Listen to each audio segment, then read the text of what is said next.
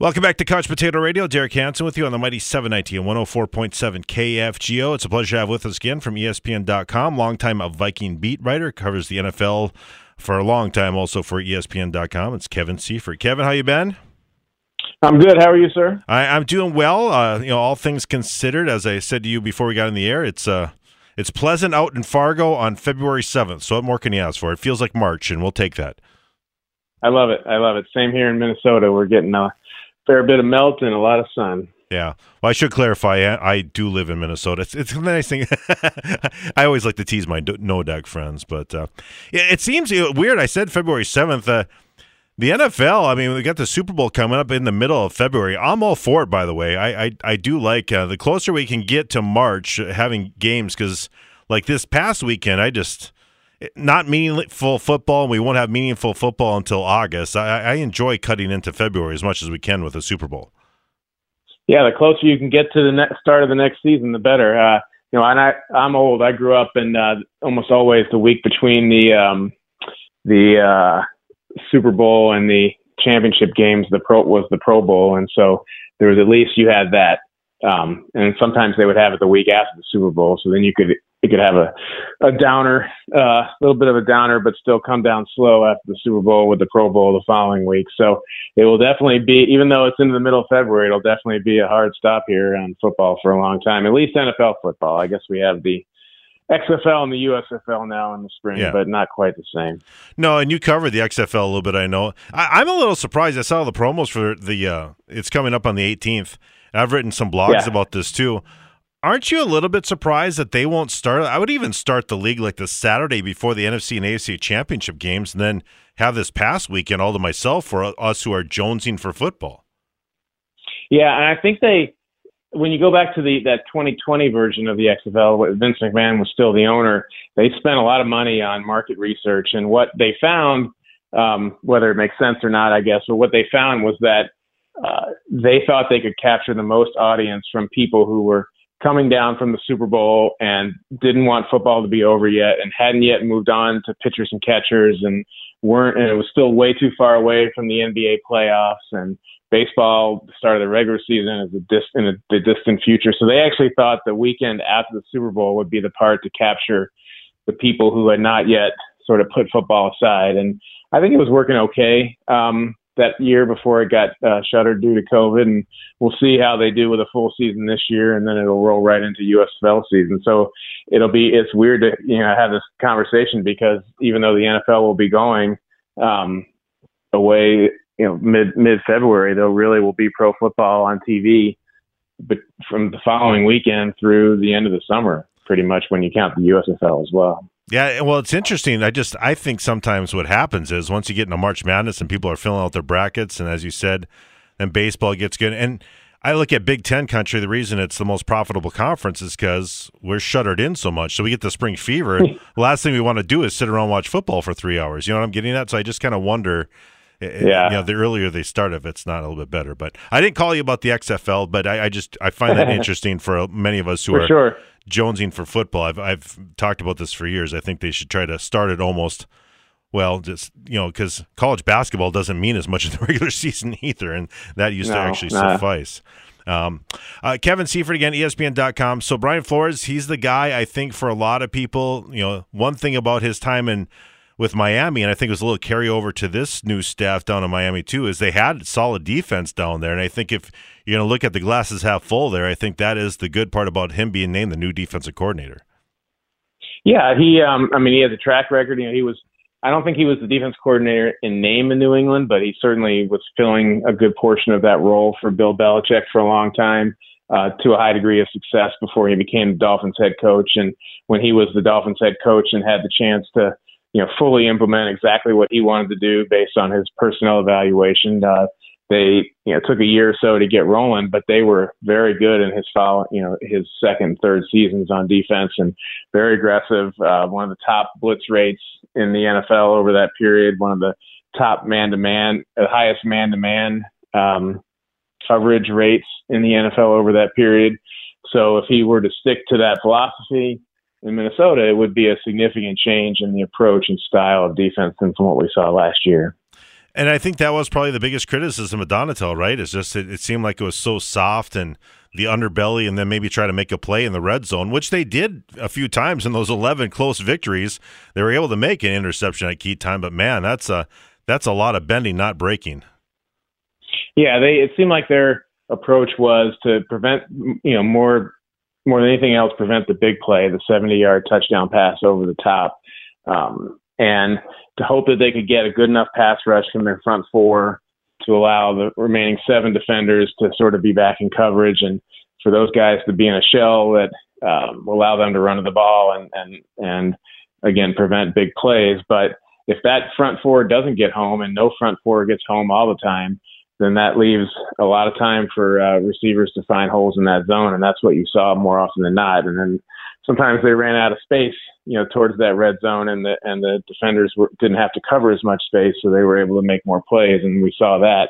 But in the end, it was their downfall, their undoing in the playoffs. We all saw what happened when the Giants just marched down the field on their opening possession, big chunks of yards, and it basically continued through the rest of the game. And so, the most notable point is that about 2/3 of the way through the season, Kevin O'Connell started speaking publicly, very clearly about the changes that need to be made and the type of changes that he wanted to see happen. And we saw some bits and pieces of adjustment from Donatel, but nothing close to what they needed. And so it was as if he was unable to get Donatel to do something different. And so he ended up having to let him go, and they're going to make another run at it with a different coordinator.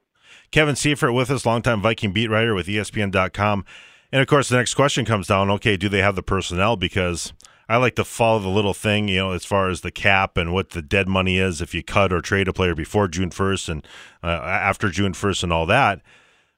I mean, do they have the pieces to do this? I mean, is Seen and, I guess Booth Jr. going to come back and be healthy and help out right away? I mean, I think that's the question mark right now, is that they have the defensive players that won't be cut to help out this squad coming up in 2023?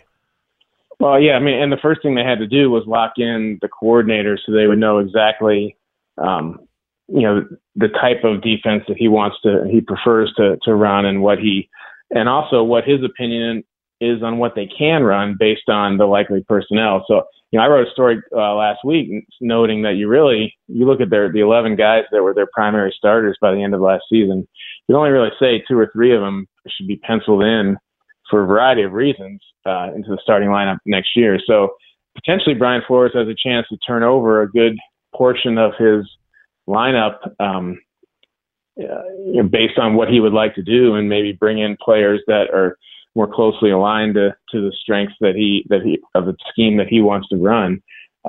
And so I think that's an added complication. I mean, it's not only are you bringing in a new coordinator, but you have a personnel situation that is very much unsettled. A lot of the better players they had last year are getting older and have high cap numbers, and hard to project future performance from those types of individuals. And so we'll see which ones he wants to keep and which ones they can keep. But I think in addition to scheme and obviously the coordinator, I think the players themselves, the lineup that you see in week 1 this season could be significantly different than the one that ended last season. Let's kind of wrap this thing up talking about, who's staying, who's going. Because when you look at, people ask me all the time, do you think so-and-so is going to get traded or cut or whatever? And I think obviously Zadarius Smith, just with the money they could save, even with a little bit of dead cap money, would make sense. I guess Eric Kendricks is a question mark. Danielle Hunter would be awfully tough to move with the dead money that he brings to the table, and that's really what it comes down to more than anything, right? I mean, it's hard to move or cut any of these guys because it's going to cost you a lot in the end.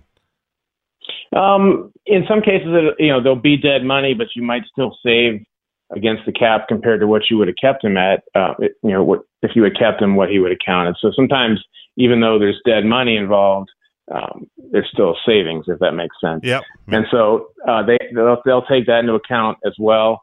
They'll take into account, especially I think like Danielle Hunter is one of the more interesting examples. If they're going to keep running a scheme, and I don't know if you even want to call it 3-4 because they were in their nickel so much last year, but a scheme that's asking him to be standing up as much as it did last year, you have to wonder if he thinks that's the scheme that he wants to run. I think he was a lot better in the second half of the season last year, but you got to take all that into account. And so um, there will be salary cap implications whether they keep people.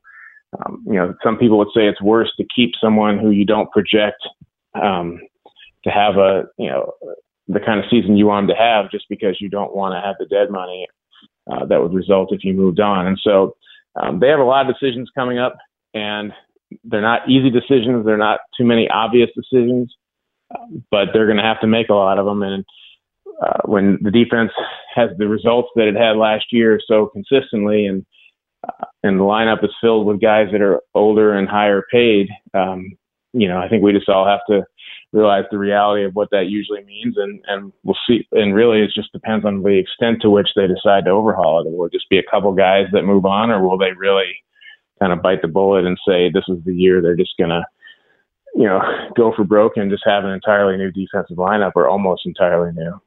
Well, I guess, two fan favorites on one side of the ball, and then, of course, one on the other side of the ball with a guy who's from not too far from where I'm broadcasting right now. I mean, I guess Harrison Smith and Adam Thielen, it's going to be much more affordable for them if they can restructure them more than take some dead cap hit with those two guys. Is that possible? Because they did it again last year. I think it's possible. I mean, you can look back to how they kind of went about it with Chad Greenway towards the end of his career. And in Chad's case, I think part of it was that he really wanted to keep playing in Minnesota and didn't want to go start over that late in his career, which is totally understandable. And so we'll see if that comes up. If you look at the money, especially in terms of Adam Thielen, very, as you mentioned, very much a fan favorite and local hero. But you wonder if they can really move forward at the numbers that his contract calls him for. And maybe they do are able to restructure it in a way that it works for everybody. And,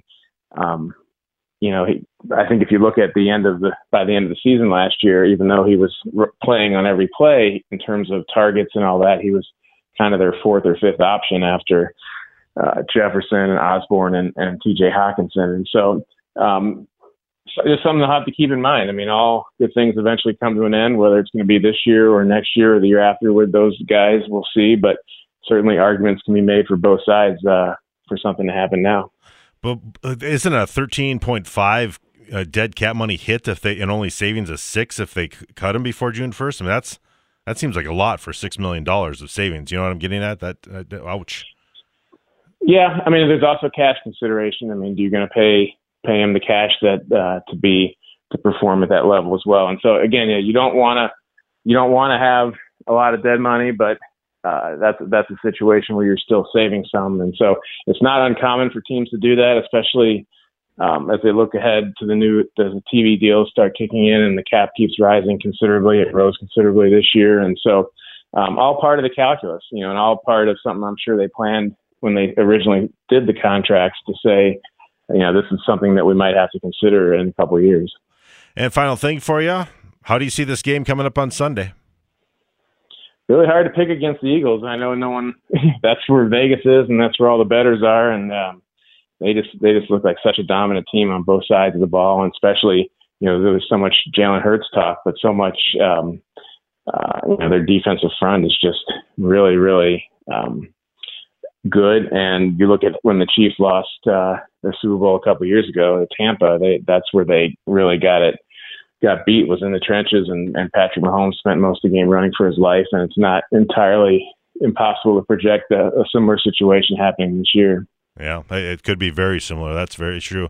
Although it's funny, I mean, we talked so much about Hurts and obviously Mahomes, but these two defenses are pretty underrated. Jones for Kansas City, they do wreak a lot of havoc on both sides of the ball. He's a game wrecker, especially, and the Eagles very much will have to account for him. They have a pretty good offensive line, and maybe the one sort of to me under discussed point is that Jalen Hurts had a pretty significant shoulder injury. We don't know the exact details of it, but it happened sort of late in the season. He missed a couple games, and during the bye week after the season, before the when they got the first round bye of the playoffs, he was talking about how he was so glad that they weren't playing that week because who knows what he would be able to do. And so he has, they did win these past two games relatively easily and have not really been challenged. But that's one thing to keep in mind is a quarterback's throwing shoulder not being 100% is always something to remember if they get into a close game or if he's getting a heavy rush himself. how that could affect his performance. You bet. Well, it should be a fun one on Sunday. Hey, thanks so much. I'm sure we'll talk to you before the draft about, moves will be made, and obviously we'll get ready here in April we get to look forward to. You're on the clock. It's always a good time of year, that is for sure. And hopefully it's not snowing at that time. Get all this out of there. Exactly. Kevin, thanks so much for your time as always. We'll talk to you again soon. Okay, sounds good. Thank you. Kevin Seifert, ESPN.com, longtime Vikings beat writer. If you want to go through some of the stuff, I mentioned some of the dead cap money, pre-cut of June 1st or pre-trade June 1st, and then, of course, there's after June 1st. What it'll mean for savings to the cap, the dead cap money that would be out there if they make some of these moves. I think that's an interesting thing. There's a lot of popular Vikings out there that may be moved or cut because they got to save some money for the cap. I mean, that's just the way it goes, and if they want to add some free agents because what the new defensive coordinator Brian Flores wants, that's just part of the business of the NFL. You can certainly give us a call, 237-5948 if you want to get into the Gunderson Jewelers studio. We can certainly do that on the Laney's hotline. Again, 237-5948, or you can text us 35270. This is Couch Potato Radio, State of the Union address. Coverage starts at 8 o'clock right here on the Mighty 790 and 104.7 KFGO.